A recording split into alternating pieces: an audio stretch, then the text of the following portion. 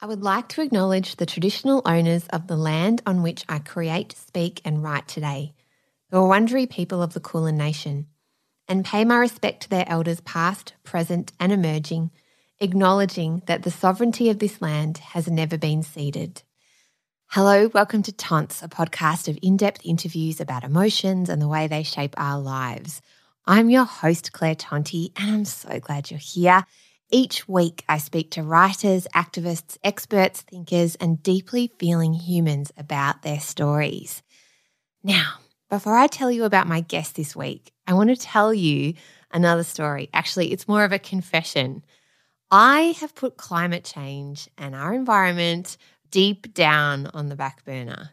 I don't know about you, but I have been quietly freaking out for a really long time about climate change. But especially when the pandemic hit, I couldn't cope with it. I couldn't grapple with it.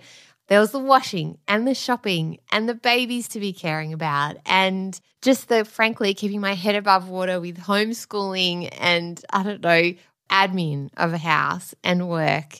And even though I deeply, deeply care about our planet, obvious reasons, and have for a really long time.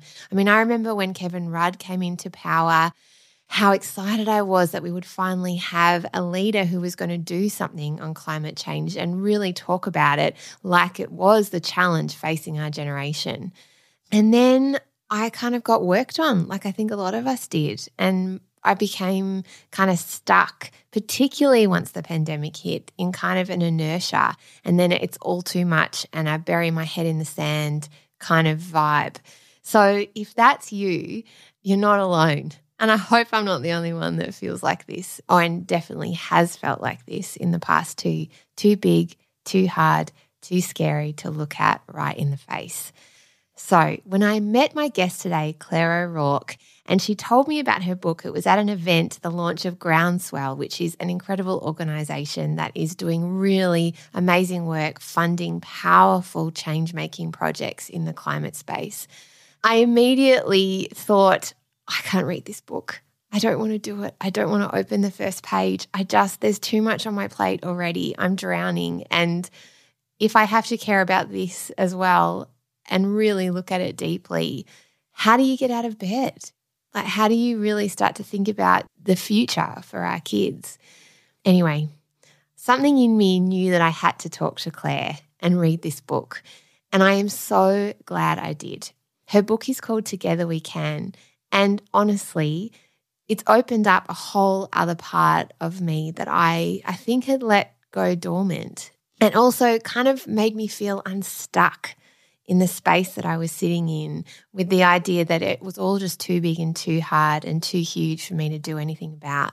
And I just cannot wait for you to hear from Claire herself, because no word of a lie, I didn't want to turn the first page. And then once I did, I raced through the book and was so grateful by the end. I think the biggest takeaway for me from Claire was learning that the very first step to making change, and actually making meaningful change, which we all have the capacity to do, is about connection, and connecting to ourselves and our emotions, and then connecting to each other in a real way and building relationships. And then also connecting hyperlocally with the planet that we walk on, and not in a big broad sense like looking at Antarctica documentaries or traveling down to, the Mornington Peninsula or somewhere, but actually walking into our garden and going, who's here? Who arrives? Not people, but birds. What animals are in my garden? What plants? What insects? What creatures am I noticing? And what can I do to care for them? In my backyard, in my local park, in the school that my kids go to, in the local community centre. And that for me distilled something and shifted something, which I hope you feel in this episode too. Let me tell you more about Claire O'Rourke. She is an author, environmentalist and advocate with more than 2 decades working in journalism, communications and campaigns across Australia and the world. Claire helps others take action on climate change, currently as Australia Energy Transformation Program co-director at the Sunrise Project. Claire's first book, Together We Can, as we discussed, was published by Allen and Unwin in 2022. It's now out, so you can grab a copy from wherever you get your books, and I so recommend you do. Previously, Claire was National Director of Solar Citizens, a community-led renewable energy advocacy organisation. She's also a former journalist, and Claire has extensive experience advocating for social impact, including driving communications for the Every Australian Counts campaign for the National Disability Insurance Scheme, and as a senior leader at Amnesty International Australia. Interestingly, Claire's father worked at coal-fired power stations all his career, and now she spends her days working on how we can replace them in time to avoid the worst impacts of climate change and ensure that workers, communities and First Nations peoples share the benefits as the world quickly moves to clean, renewable energy. Okay, here we go. Here she is, Claire O'Rourke. Oh, thanks for having me. Oh, I have just raced through your book, and I wanted to start by saying that I didn't want to read it because for me, and I think I'm not alone in this, I was so passionate about climate change, and then the pandemic hit, and then I had a baby, and I just couldn't look at it, and it broke my heart, and I was at the bottom of the, there's just some things like there was the washing, and then I was like, read about climate change. Not climate change. Exactly. I just couldn't access it. And then after I read it, I just felt so hopeful. I wanted to start by asking you about why this book came into being. So what happened in your life that this kind of eventuated? It's so funny that you talk about your experience of trying to face turning the first page because it was like that for me. Like I've worked on climate change, for the best part of about 8 or 9 years, after doing a lot of work on social justice campaigning and advocacy, landed on climate as my thing. And any time difficult emotions would rise up around climate or actually thinking about the scale and nature of what's at stake on this, I'd go, I'll think about that another time, cast it aside, put it at the bottom of the washing heap, and I just got to a point after the Black Summer fires when I got really smacked in the face by the reality of it. So, and that was because it was like something that came really close to my home. So we went up to a meeting at the local fire station in the middle of those fires, and you can remember, a lot of people listening will remember the skies were like full of this like acrid orange smoke. And every night at dusk, we'd have these thousands of flying foxes that seemed to come from nowhere kind of circle everywhere. So we were living in this kind of weird, hellish time. And we went to this meeting at the local RFS, like Rural Fire Service station, and they basically said, get ready. And I live between the beach, about 10-minute walk from the beach, and the Illawarra Escarpment rainforest. So it's usually pretty damp. It is at the moment, actually. It's like there's leeches everywhere through the garden. But it doesn't feel like it's a place that could ever burn. And it's beautiful country. And so we had to go home and get ready for potentially the wind changing and fires coming through over the next week or two. And it was actually packing up the trailer with my young daughter standing there, and she just started crying. And I still get teary when I think about it, even though she's, a pretty hardcore teenager these days. But it was just, what is going to happen to my children? What's going to happen to our home? And this is not something that can be put off anymore, thinking about the impact on myself. I've thought about like big picture impact of climate change and how it's very dangerous for people in other places. But it became a really big confronting issue for me. And so I freaked out completely, didn't know what to do about it, and also pretended everything was fine to everyone around me. So, I work with some pretty amazing advocates all through the climate movement. I know a lot of people have been through this process of thinking about their place in the world and the scale and nature of the crisis that's in front of us and done that work, but they all seem to be really great and cool with it and, able to face it, and I didn't feel like I could show up saying that I wasn't coping. So then the pandemic hit. Yeah. Yeah. And I got this email from Friends of the Earth Melbourne were holding a good grief program, over a 10-session period. And I rang up the person who was convening it. Her name's Elizabeth Wade. So I had this conversation with Liz that I thought I'll just suss her out a bit. And we ended up talking for like 2 or 3 hours. And I thought, well, what have I got to lose? You know, there's nothing to do anyway. The pandemic is keeping us all at home on the weekends. And so I just took part in this program called Good Grief, and it's run by the Good Grief Network, by a couple, Laura and Amy, who designed a program based a little bit on the Alcoholics Anonymous framework of 10 steps. And I found it an incredible experience. It was a safe place talking in circle on Zoom with wonderful women who were all trying to process really charged emotions around climate change. And I came out the other end of that feeling like I knew what my place and my role was. My commitment to working on climate was more solid. And I started thinking about what I could contribute, and I saw not a lot of positive storytelling around climate, which is why people don't want to pick up books or actually think about it too much. And I thought there's so much positive action going on that I'm aware of. I bet there's more. I'll go and have a look around. And I used to be a journalist, so that's one thing I know how to do is talk to people and write stuff down. So I just started a journey. Yeah, and you can see that in the book, the number of characters you speak to and their stories. Everyone made me laugh and then sometimes cry and just think about the power of ordinary people being hyper-local in the change that they can make. Can you tell us the story of Susan Mungle? Oh, Suzanne, she's so amazing. So Suzanne is a mum of 4 who didn't really think about climate change much at all until, I don't know, a few factors kind of contributed to her transformation. And she lives in Kingaroy, which is the peanut capital of Australia. So it's a couple of 100 k's west of Brisbane.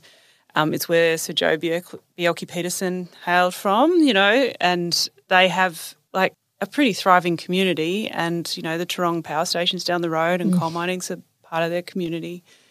And she didn't really think about climate change until a few little factors started creeping into her life.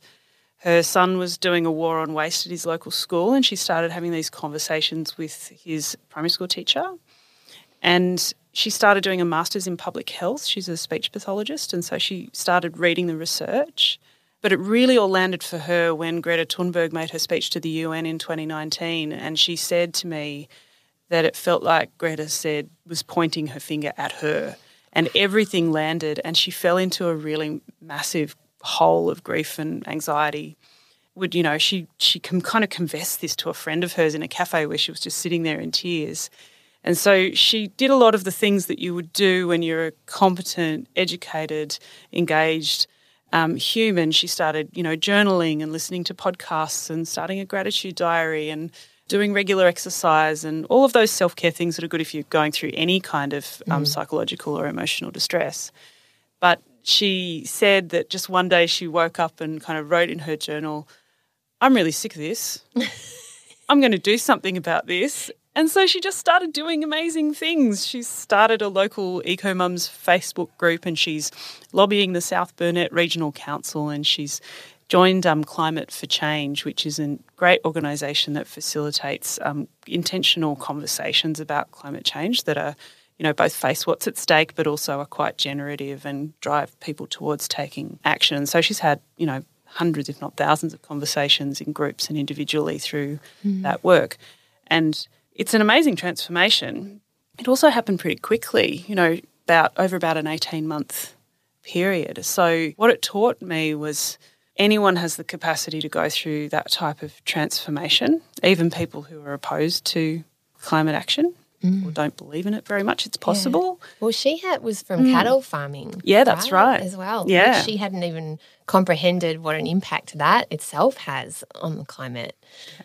Amazing. And I love the phrase she talks about the crystals, how she'd never met a hippie, in inverted commas, before, only in the crystal shops or something. Right. And now she's a full-blown greenie, and that gave me so much hope. I thought, wow, that's the power of emotion. And I loved in your book how you talked about the way to combat what we do with the climate, which is what I did, not read anything and just parent and do everything else I need to do. We combat that through tapping into people's emotion. Can you tell us about that, why that is such good psychology? It was great lessons in this, because I think we know that if we're going through processes of acknowledging our emotions and having practices around accepting them, that is useful self-care. Go to a psychologist, they'll usually teach you some self-awareness tactics and then some, other methods to work with your emotions.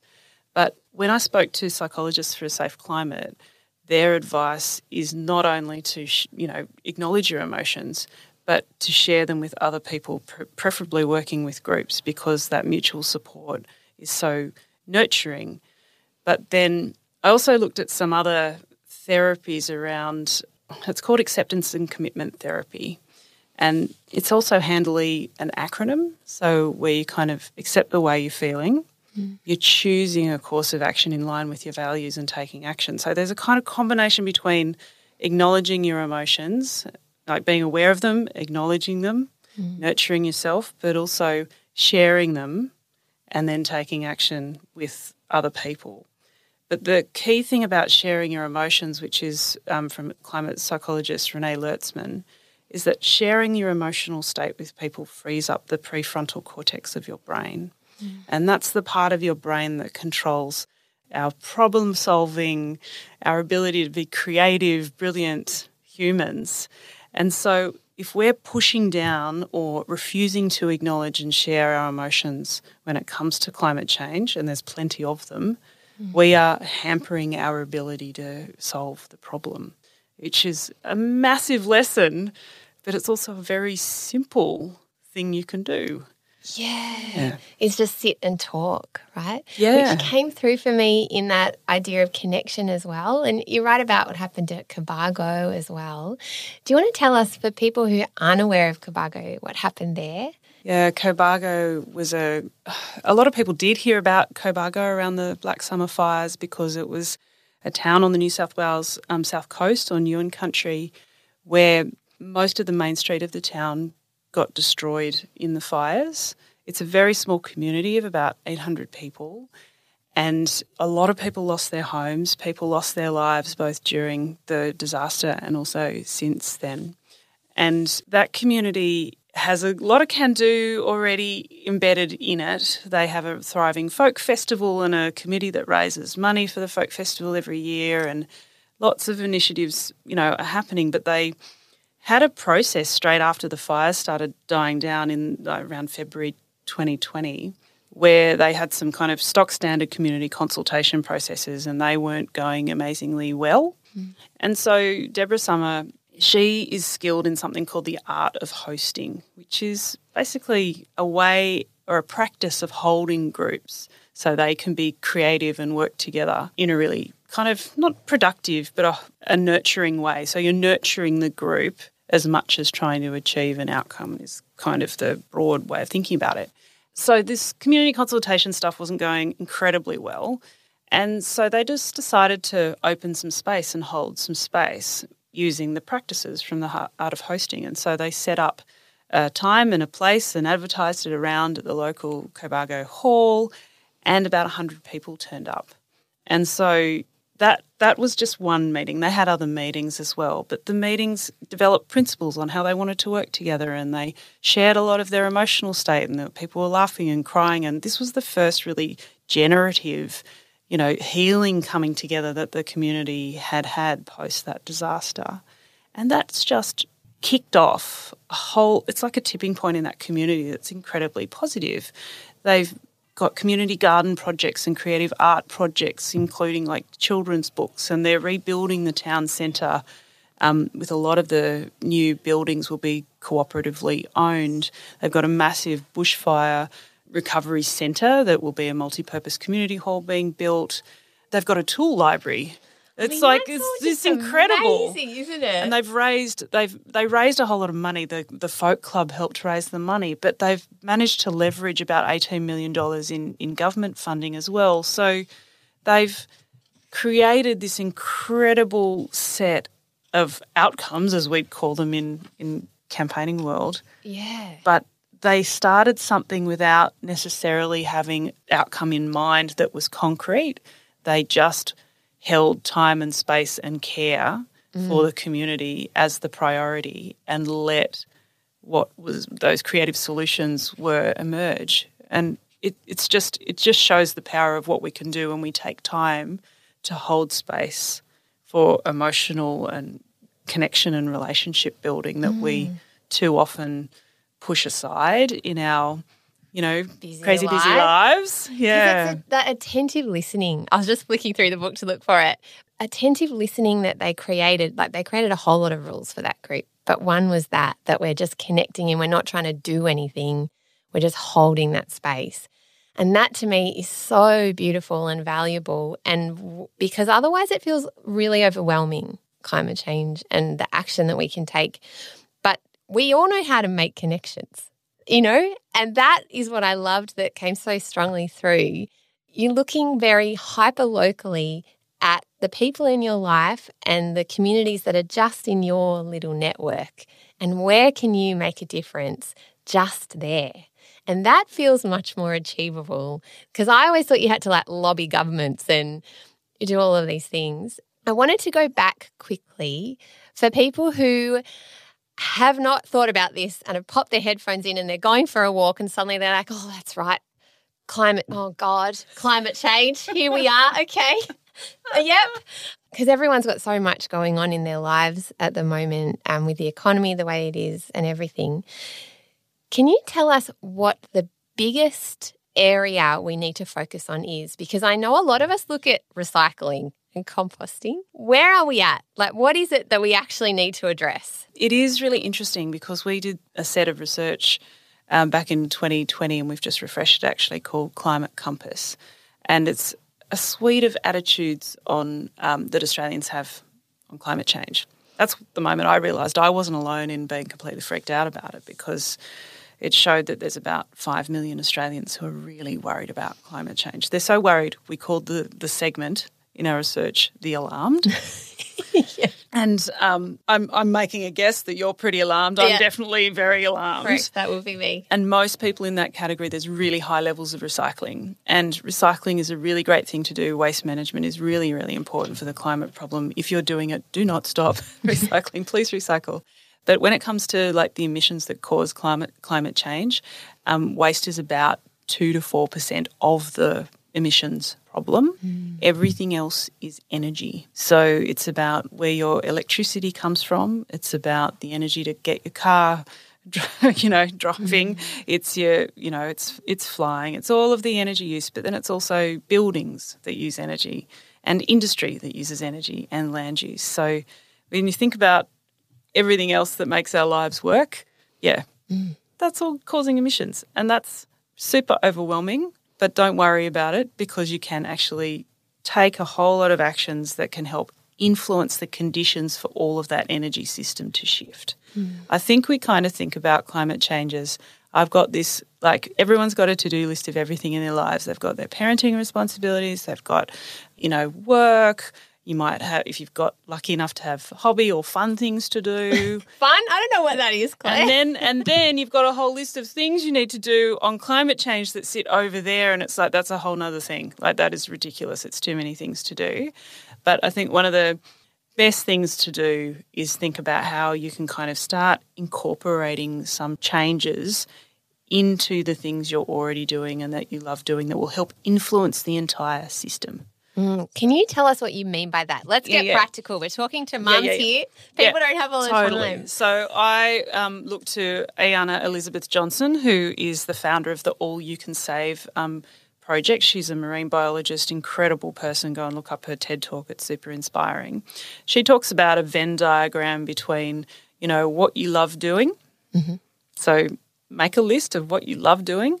Make a list of what you're really good at, whether it's maybe it's getting your toddler to eat their bloody peas, or maybe you're really good at organising incredible dinner parties. Maybe you're really great at making sure that, the local environment or the local park is clean or something. Maybe there's just stuff you're really good at. Maybe you're a really great project manager at work. maybe you make really great podcasts. And then look at what's required. And, energy use is where it all lands, and there's a whole lot of big policies and things that influence that, but there's also individual changes you can make as well. So looking at those three areas, you'll possibly, if you start writing down lists in those three areas, you'll probably find some overlapping things or things that you're most interested in working on right now that you can probably stack into your life. Mm. But the other really important part, and I've kind of added to the Venn diagram that Ayana has come up with, which is around looking at your networks, because humans are really great at relationships, right? And we know from the behavioural research that social change spreads really quickly when you've got people creating change in a particular network, and then a bunch of people in that network are also in another network. So that's how behaviour change spreads.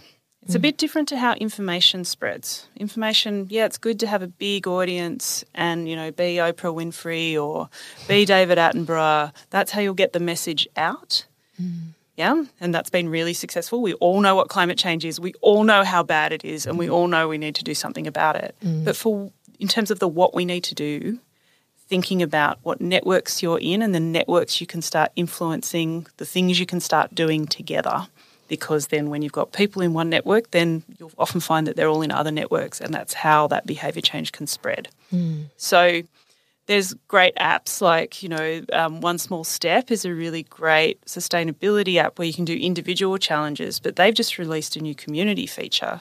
So you can, sign up a group of your friends and say, well, we want to do this thing together, and then you can actually track your carbon emissions impact as a group, which is super interesting, and you can share the results and things like that. But, I think more broadly, there's no one answer to climate change because energy is running all of our lives. So think about where you can start, where you feel like it's manageable, because the other part of the social research that I looked at in writing the book is that it's something that's called spillover effects.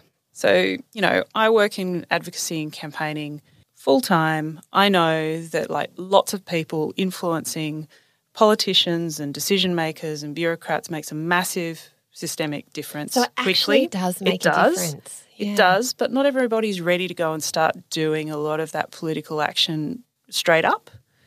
So the research says people who are doing things in their own lives where they're starting to take pro-environmental behaviours, they're doing that in their own lives, those people are more likely in time to be taking part in more of those collective, advocacy-related and campaigning-related behaviours. So everybody's going to be on a different kind of stage in the journey. Yeah. But it's okay to start where you are with your skills and your passion and connecting that with what's required, because taking action on climate can actually be fun. There's lots of examples in the book that show people having an awesome time making change, connecting with people and doing what's necessary. So I think sometimes, I don't know, I go to the supermarket and I can't decide on what type of milk to buy because there's 50 different types of milk. Overwhelming. And I just stand there for 5 minutes going, I don't know which one I should be buying or what's most important. And then I've got to go and buy the soy milk and the almond milk for everybody else in my household. But, I think choice anxiety on climate is almost amplified. It's huge. It's huge. So what are some examples specifically? Say you're someone that lives in the burbs and you're looking around thinking, okay, with climate change, the best thing I can do is try and conserve energy, really, which is electricity mostly, right? What are examples that people have done from your book? Oh, there's lots of examples of local action that have been really great in terms of joining a local land care group or doing activities where you're connecting with other people, probably most nourishing but also most useful. So there's lots of land care is a really great example of that. Your local land care group, there's going to be one in your suburb, even if you don't live in a regional area. Lots of anecdotal evidence but also reports have showed that groups like Landcare can deliver incredible psychological benefits to the people who participate in them, even if it's only 2 to 4 hours a week, and particularly in more urban areas. So thinking about joining a Landcare group or a bush care group or dune care group is a really great idea because you'll build your crew as well, right? You'll build people that you can start feeling more confident to share how you're feeling about climate change and environmental damage, and while you're also doing something about it. But if you're kind of not there and, there's not enough hours in the day, there are small steps like changing your energy provider, changing your bank and your super are all useful things to do, even though sometimes changing some of those things can be a bit challenging. But the number one thing is to not only switch, but then tell your old provider why you're leaving. Yeah, I loved this tip. So, just tell them why you're going, because you won't be the first person. Yeah.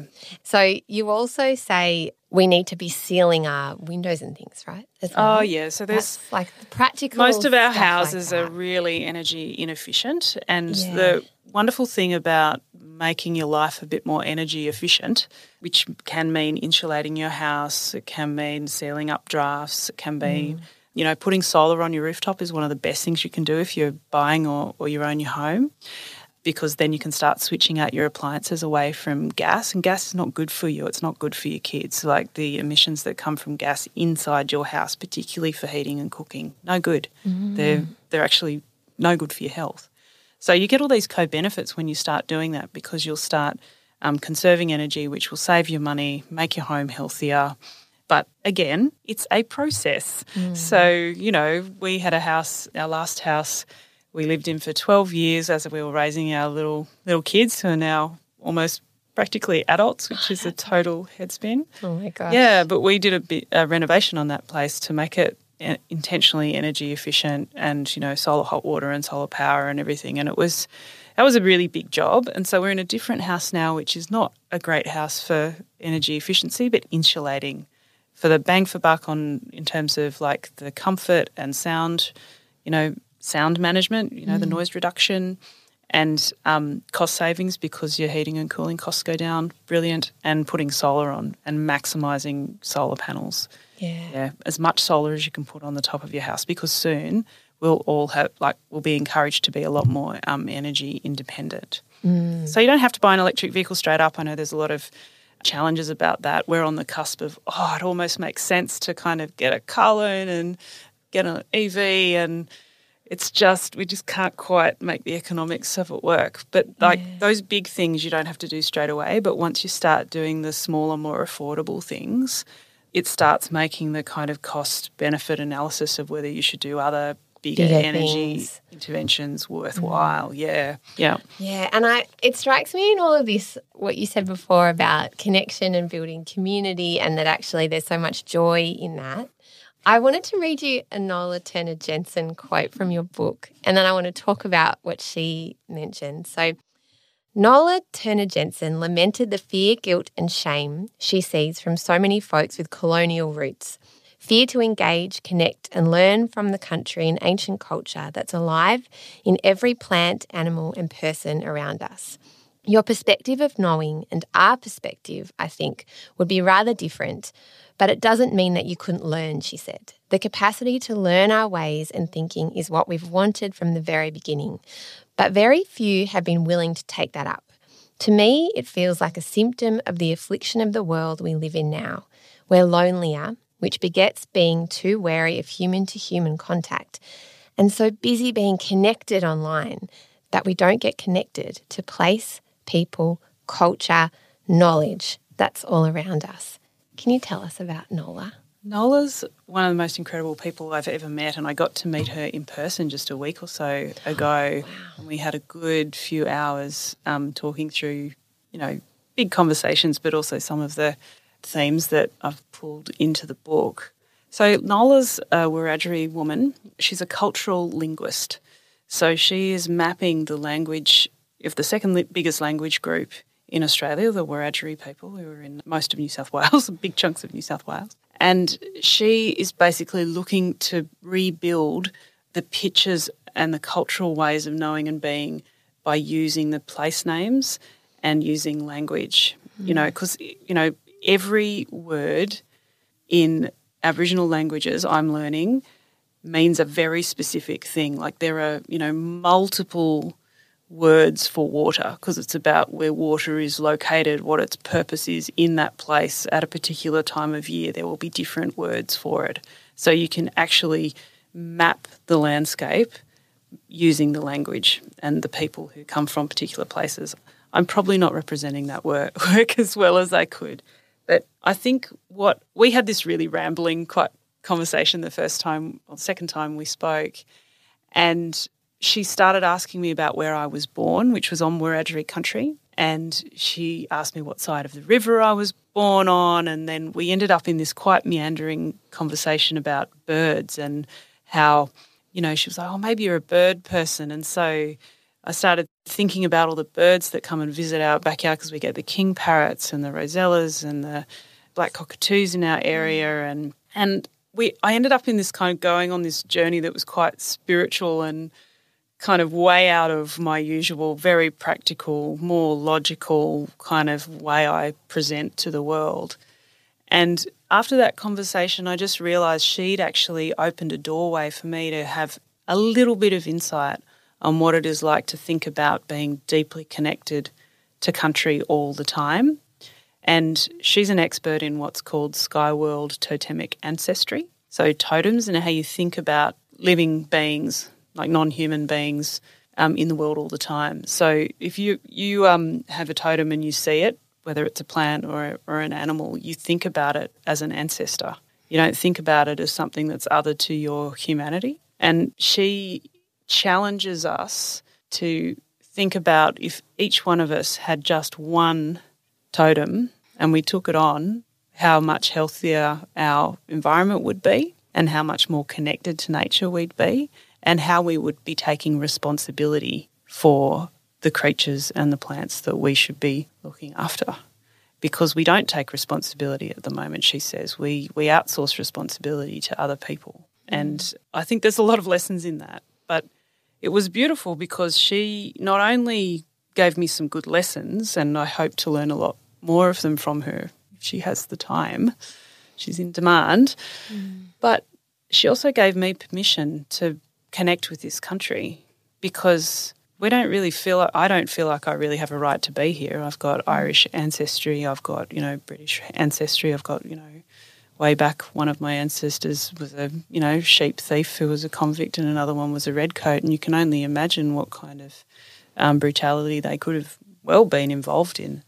And I just thought, I don't really have permission to engage in that way. And I don't think I'll ever really understand what it's like to be truly connected and responsible for, dozens of humans and then more non-human beings. But it made me think I can try it on and I can have a go at this, because it does, when you start practicing that idea of, oh, there's my close friend, which is an animal or a tree, it takes you out of the, oh, I've got to, look at the next thing on Instagram or whatever. Like, that's not connection.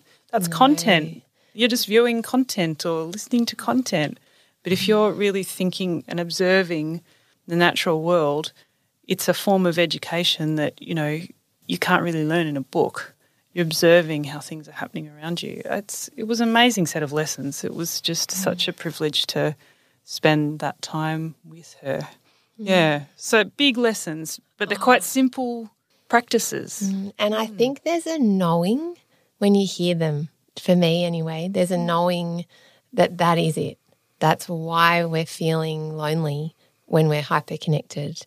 That's why the world isn't working. That's why everything's heating up and life feels so difficult, because we're not being still. We're not observing the very local environment around us, our garden, just even the park, even the birds that visit us.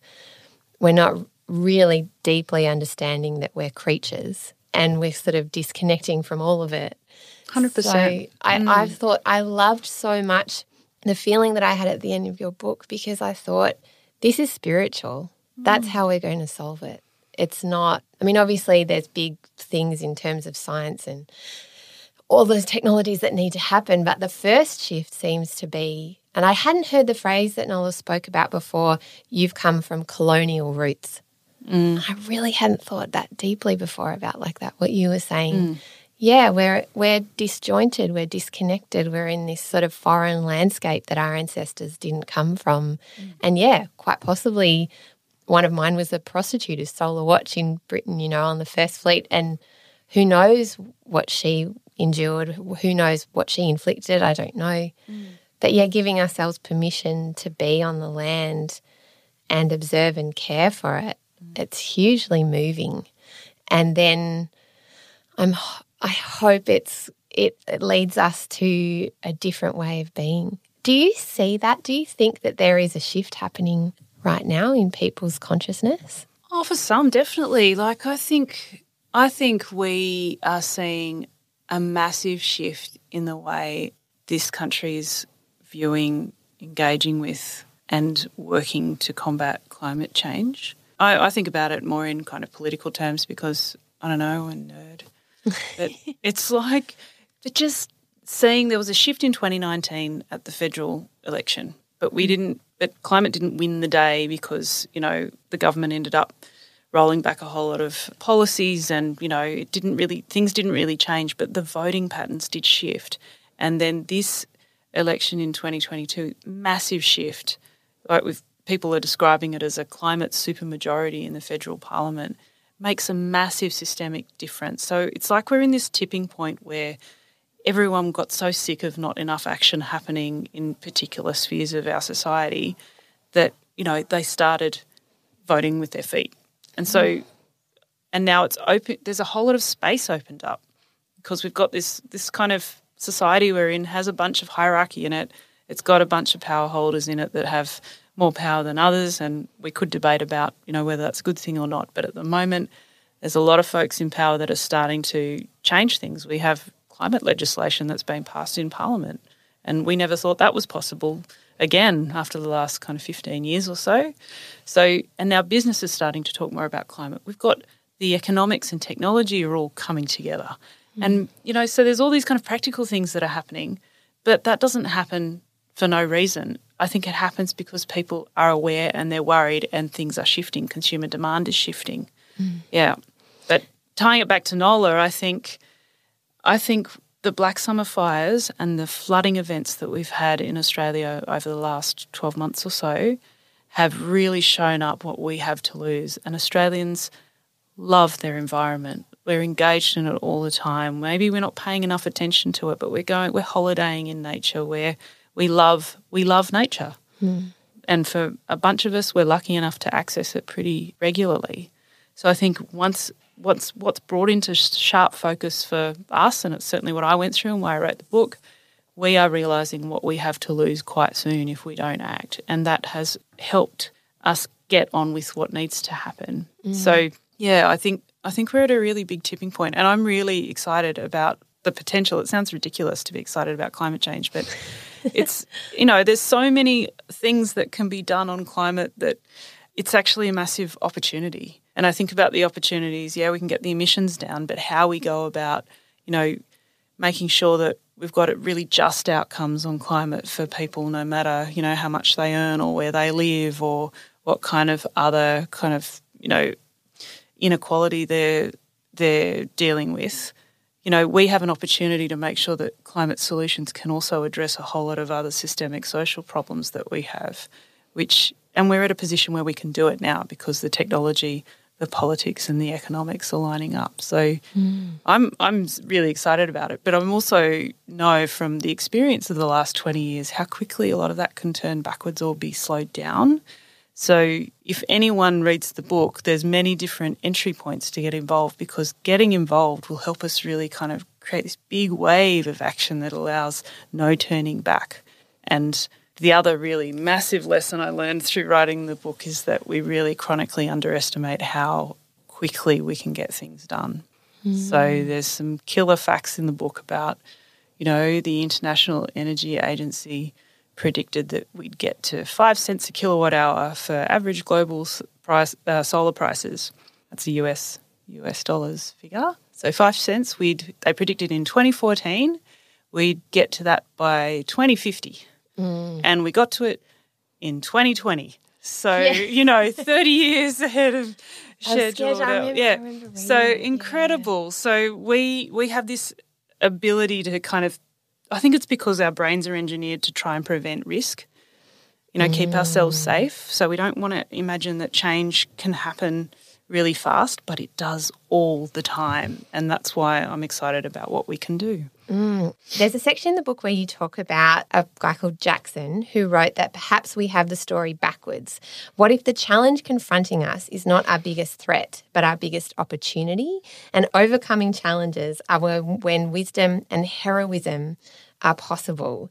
Is that what you were referring to when you were talking before about how this is actually an incredible opportunity at this time? Yeah, it seems really counterintuitive, doesn't it, to think that, we could actually look at climate change as the best opportunity we've had, and it kind of feels a bit uncomfortable and wrong. But I had this incredible conversation with Will Steffen, who's a climate counsellor and has, been on the, intergovernmental panel on climate change committee and, super smart guy, Australian National University, because I saw him present on one of the Climate Council's more scary reports when I was kind of still in the throes of my climate grief process.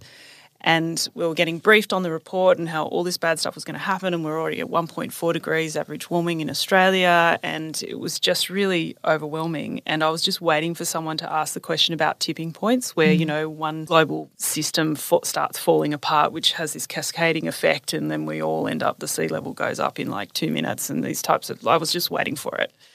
And someone asked, what about tipping points? How much more likely are tipping points under the scenarios identified in your report? Yeah. And I was like, oh, here we go. Oh, and I was about to press hang up on the Zoom call. And Will said, oh, no, I'm tipping points.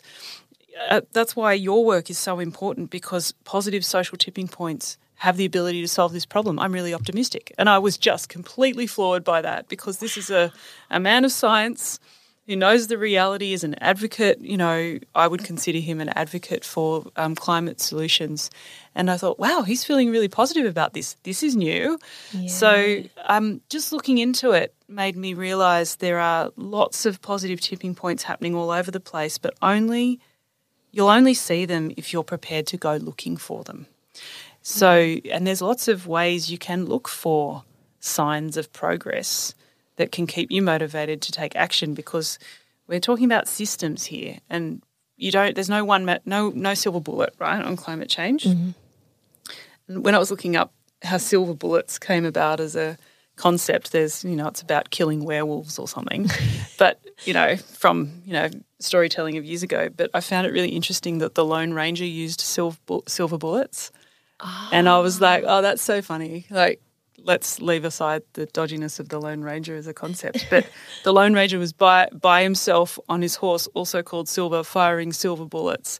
And I'm like, right, so it's kind of this kind of emblematic thing about people working in isolation to get the one key solution, whereas we need to work collectively on creating the conditions to influence systems to tip in the right direction.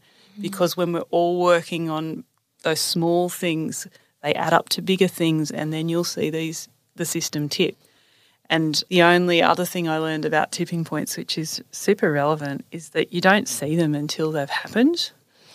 I kind of think we're in a tipping point. We're in, on climate action in this country, and I think we might look back in a couple of years and go, oh, well, there was this policy change that happened that was really transformational, or, we finally got a whole lot of electric vehicles in and that started shifting things. But you don't see them when you're in them. You only see them when you look back. So don't worry if you're not kind of seeing all the absolute evidence that we're making all the progress that we need to, because you probably won't see a lot of that in the news, actually. You'll see all the news about the latest shock thing that's happening, or the latest prediction, or the latest extinction, and all of that work is important to document. It shows up the problem, and it also keeps our decision makers accountable. But and you have to be too. It sells a lot of newspapers, and I used to be a journalist. I totally get it.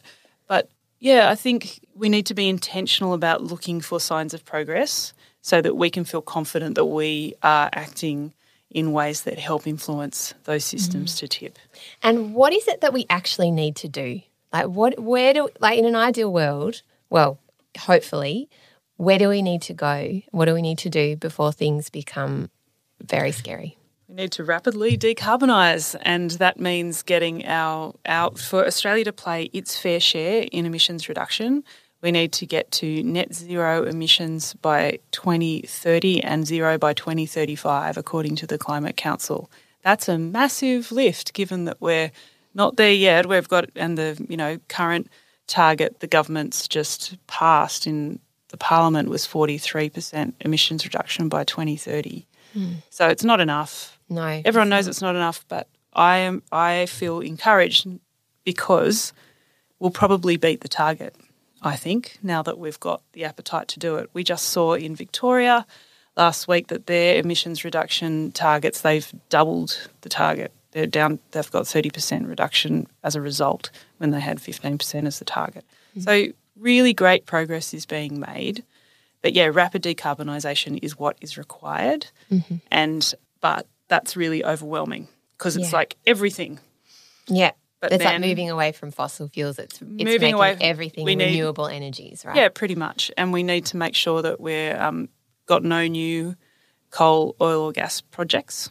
The International Energy Agency says there is no place for any new projects. And there are projects all over Australia on gas and coal. 100 in the pipeline. I still cannot wrap my head around how that is possible. Yeah, it's possible because of the way that our political decision makers are not being held to account enough by the people they're accountable to, which is us.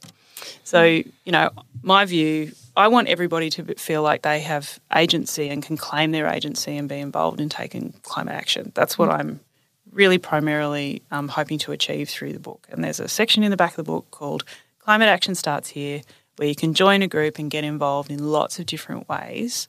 But if you're really feeling passionate about getting systemic change happening fast, please go and visit your MP. And please go and visit your MP with somebody or a couple of people, particularly if you've got a bunch of networks. So I interviewed Linda Burney in the book, who is the MP for Kogarah in New South Wales. She's a Wiradjuri woman as well, actually, and she is now the Indigenous Affairs Minister. And she said to me, and I've had many MPs say this to me, people don't realise that you can access your local Member of Parliament at any time. I love that you're right. They're actually just a person. They're just people. And some of them are really skilled, technocrats and scientists and doctors and engineers and academics, and some of them are not. They're just people, and their job is to be accountable to you and your concerns as a constituent in your community. That's actually their job. And that's what we've seen, with all of those new independents be elected, on a climate integrity and women's agenda. People backed that agenda, and they built community campaigns around that agenda that people supported. They're going to be accountable to that community and delivering on those things. But you can influence your MP, but you'll really influence them if you bring people who are in your community who have local networks, because they'll always be thinking, how many people can this person influence? Yeah, and then I loved how you said tag in Instagram or whatever your MP if you're campaigning. People love to share a thing. That's how I felt like I was. Well, I've shared the thing about the climate emergency, so that's fine. Move on. You tag your MP in it. That's something small, right? Yeah, that's and impactful. Also the other thing to remember that politicians don't, they respond to pressure, but they also respond to love. They're just people, remember? So if they do something good, telling them how good that thing was that they did, and particularly, doing it on social media and tagging them on that as well is really important. So, recognising good work done. It's like when your kid comes back from school and they've got a good report or they've got an award, you go, you've done a really great job. And then if they haven't, taken the recycling out again, you say, can you please? And you give them feedback. So it's just, politicians are just humans and they'll respond in human ways. Yeah. Here's a question, book not related. As a woman working in this space, I know obviously gender is a spectrum, but do you think women work differently in a way? It's actually interesting when you think about forms of collaborative leadership, and I don't think that's captive necessarily to a particular gender. I don't know how much it's nature, nurture, or just the way society's been structured so women are supported to have more caring roles, and that kind of influences the form of leadership that seems to come more easily to women, or certainly women that I've worked with and collaborated with. I've also seen really great collaborative men working in this space, But I do wonder about the kind of gendered kind of way our society is structured around being top-down, hierarchical, command and control, technocratic, whereas, I think the kind of society we're going to need if we're going to face some of the consequences of climate change and come up with solutions is inherently, all of those things about recognising your emotions, being collaborative, coming up with collaborative community-based solutions, restructuring some parts of the economy so they serve more people, creating more circular economies.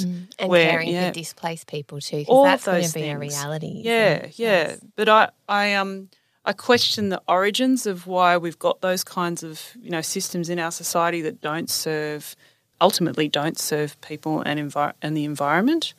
And what we'll need. And it's interesting to consider the kind of ways that intersects with, traditional male, patriarchal systems structures. And more feminist, collaborative, supportive systems. So, I do see a correlation, but I and probably some causation for the mess that we're in, but I don't think that should limit women or men for how they might engage in these types of practices that are more emotional and more collaborative, that helps us, find solutions together. I think there's plenty of scope to restructure the way we approach our interactions with each other, our forms of leadership and the way that we engage. Yeah, for sure. Yeah. Where do you get your gift for speaking to people from all belief systems and all walks of life and that passion you have for social justice and community cohesion? Where does that come from? So there's an origin story a little bit. So my grandmother, my mum's mum, her name was Doris Brower, and she was always she had 7 children, really devoutly Catholic, always involved in local civic activity, always on the local progress committee. She was also a really huge pro-life campaigner. So she was the vice president of Pro-Life New South Wales at one point, so really full-on anti-abortion campaigner. When I was a baby, my photo was on some of their advertising materials in the 70s and stuff like that. So she was a huge figure in our life, big matriarchal figure. I lived with her for the first year that I moved to Sydney for university because I grew up in Newcastle, just north of Sydney. And I lived with her for this first year, and we'd have these enormous fights about the issues because I just didn't line up with her on a lot of her views. And I, wasn't terribly religious. And when she died about, 8 or 9 years later, she said to me from her deathbed, I got up on my soapbox, you got up on yours, but at least you got up. Oh, what a line. I know. So it's kind of seeing the way that she was making change in her local community and the way that she was so passionate about the issues she cared about was a huge influence on my life. I think how I've chosen to practice that has taken many different shapes and forms on different issues. But I also think the core skills of being able to do effective campaigning, strategy, advocacy is all about good organising skills. And when we say community organising skills or organising skills, it's actually about listening to people. And there's been too much shouting on climate change. Listening to people, listening to coal communities and the concerns that they've got. I talk about that in the book, about the role of the Hunter Jobs Alliance that chose to not, the unions up there in the Hunter chose not to throw bombs into the culture wars. They decided to listen and start collaborating with the environmental groups in that area, and they've got a really thriving alliance going now. So the core skills is listening to people, listening to their story and valuing that person's experience. Everyone's experience is worthwhile and unique. So I don't call them ordinary Australians taking action on climate change. It's everyday Australians, people like you and I, because I don't think any human is ordinary. I think the stories that people choose to share with you are gifts, and holding them and respecting them and coming up with solutions together is the kind of work that nurtures me. But then, I also don't like it when, bad people and companies do terrible things, and I think, accountability and responsibility is important, but fundamental is to the skill set of any good organiser or campaigner is to really listen and listen deeply. What happens when you really deeply listen to someone? I think you empathise with them.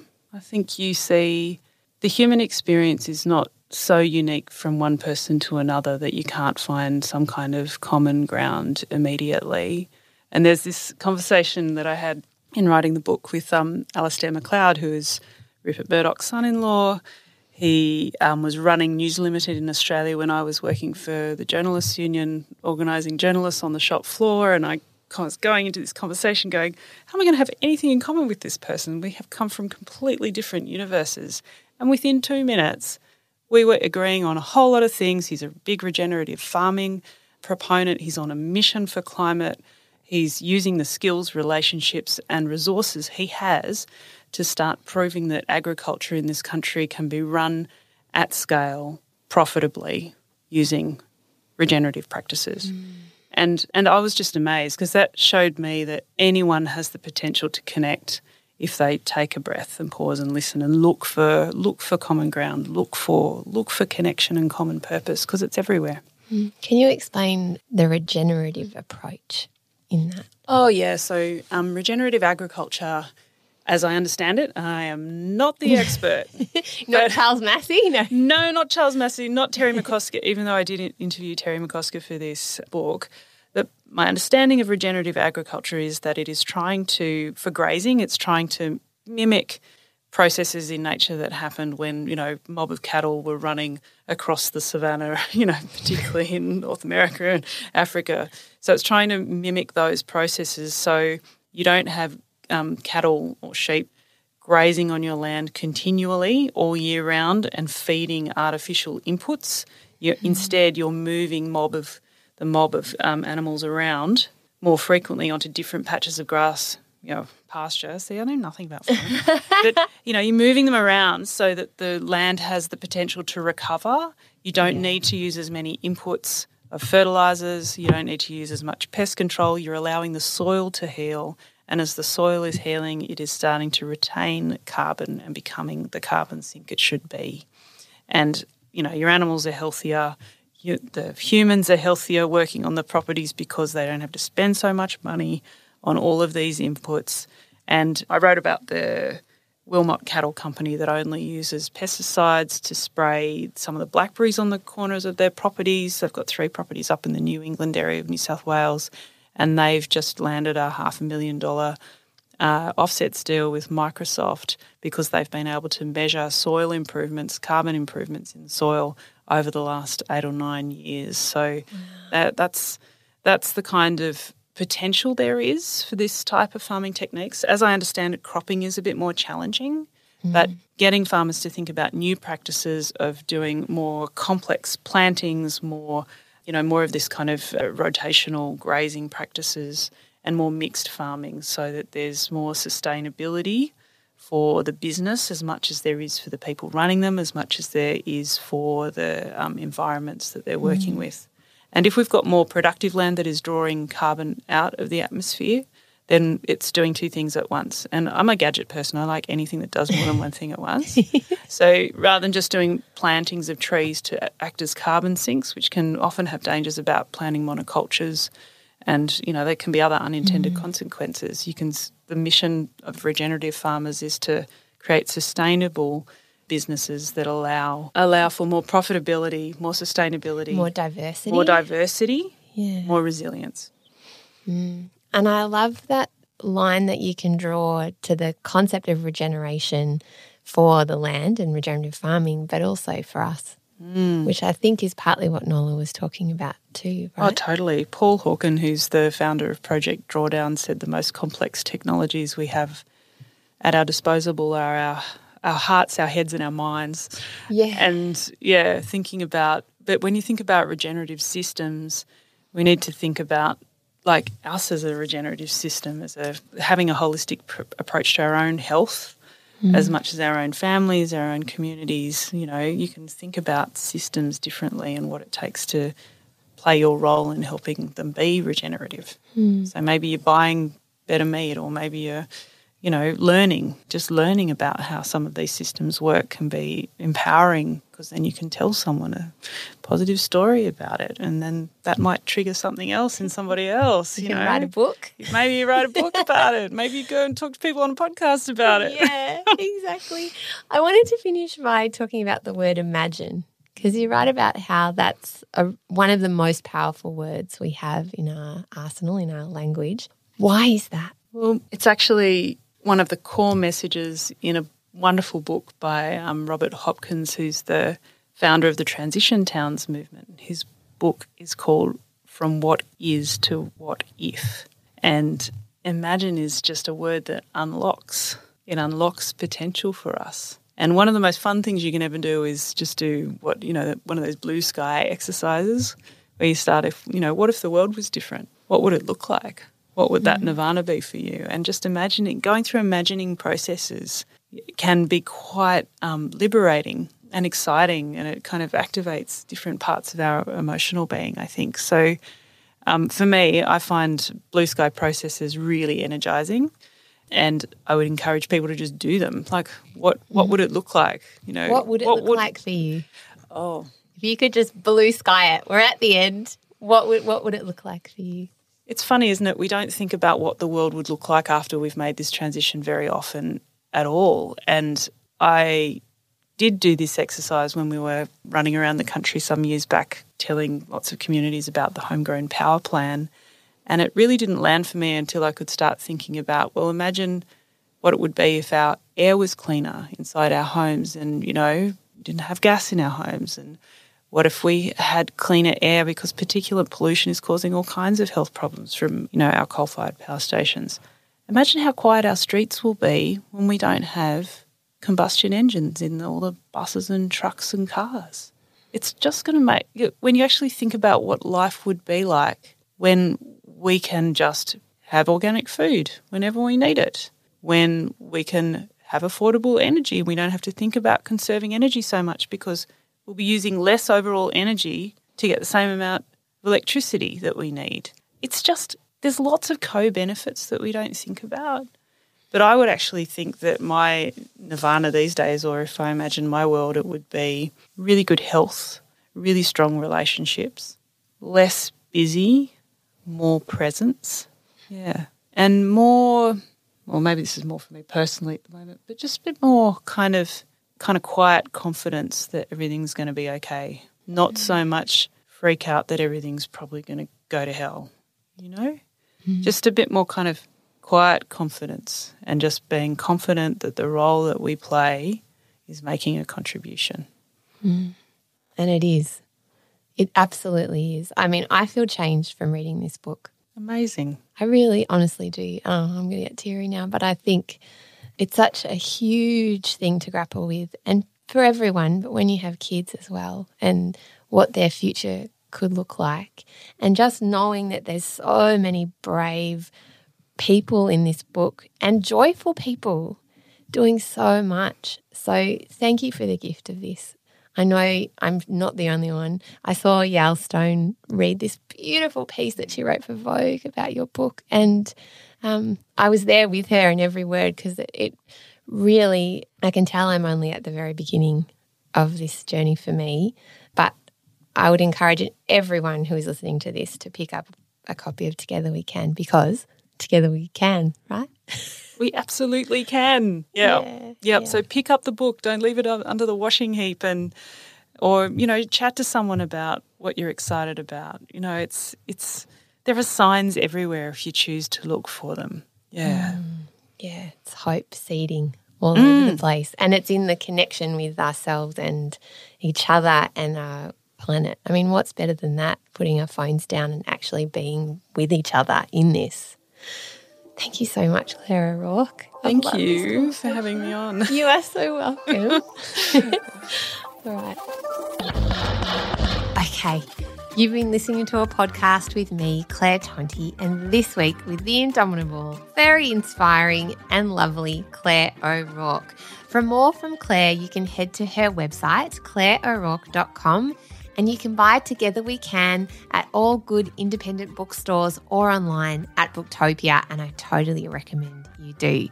I wanted to finish with a little snapshot of the very last chapter in her book, which I'm kind of using to figure out what the hell I'm going to do now that I've been kind of inspired by Claire's book. It's called Everything You Need to Get Moving, and I'm just going to read a little excerpt for you. You're recycling your garbage and signing a petition or two, and that's great. Thinking it's time to level up? Here's how you can help get Australia's emissions down in this critical decade. Remember, it's okay to change things up if you're involved in something that's not the right match for you. Every action we take makes a difference. So, for an updated list and more tips, articles and inspiration, you can head to climateactionstartshere.com. And that to me feels really achievable. I might have 5 minutes at the end of the day after work and the kids go to bed, or I can just do a bit of Google work and click it around. So I'm starting there.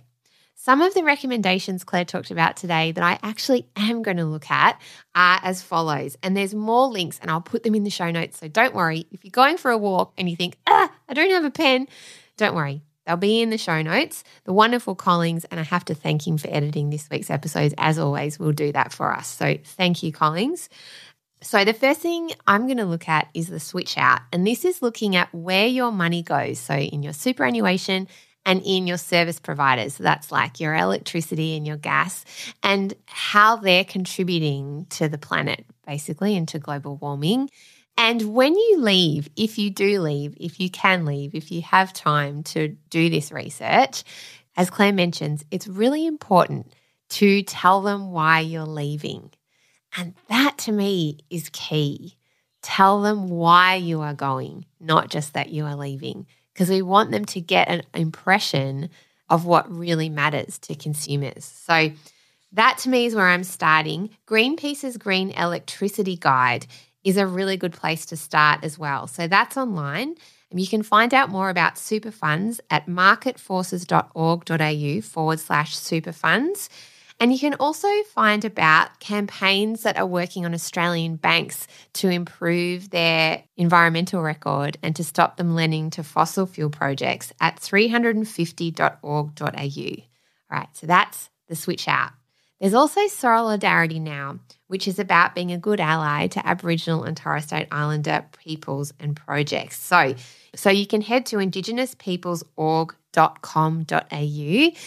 And there's loads of other websites as well that Claire mentions. And all of these organisations are working to support First Nations peoples, which I hadn't realised was a big component of also working to combat climate change and global warming. So that's something that I think feels doable.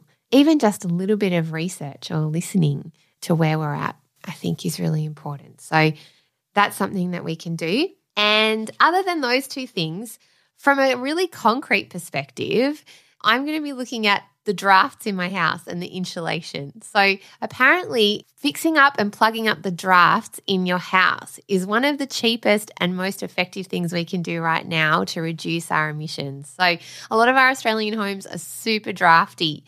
And so even if you're in a rental, there are things that you can do to help A, keep your energy costs down, and B, reduce your emissions. So don't we all want to save a little bit of money? So that's somewhere that I'm going to actually figure out how to do. I think I'm going to find someone to come in and do it for me because I'm very challenged in that area. But I know there's lots of things online as well that could help you. If you have someone handy in your life, that might be a really cool place to start. And as Claire said, and this has made me feel hopeful too, one of the things you can do is just share how you're feeling about climate change with someone else in your life. And if that means like you could share this episode with them and then talk about it, or share an article, or literally turn to them while you're having coffee and be like, are you worried about this? Because I'm worried about this and this is how I'm feeling about it. And maybe that's enough. Maybe that's the only place we need to start, just opening up conversation. That I feel is achievable. And then we can start thinking about who's arriving in our garden, not people, but creatures and plants and animals and all of those things, and just noticing. So that's where I'm at, connecting, noticing, maybe doing some Google work. And I'll let you know how I go. Okay, I was so grateful for this chat. As always, I'm so grateful to Raw Collings for editing our podcast and also to Maisie for running our socials. You can follow TonsPod at TonsPod on Instagram. You can follow me where I like to tell stories on Instagram at Claire Tonti or on my website, clairetonti.com. And if you like this podcast, subscribe, rate and review and share with a friend. That would be so wonderful. And I also do another podcast called Suggestible that comes out every Thursday where I recommend you things to watch, read and listen to with my husband, James Clement, otherwise known as Mr. Sunday Movies. We argue a lot about the differences in our opinions over the content we bring. Sometimes it's recipes, sometimes it's things we're watching on Netflix, sometimes it's books, sometimes it's good vibes. Anyway, if you need some respite and relief from some of the things going on over there, we have some suggestions as well for that. So that comes out every Thursday and Tons is out every Friday. Have a wonderful week. Sending you so much love. And thank you if you got to the end of this episode. I really, really appreciate you. And maybe that's enough for now, okay? Go gently. Be kind to yourself. And I'm going to say it again because I know it's really corny, but I really believe it. Together we can. Okay. Talk to you soon. Bye.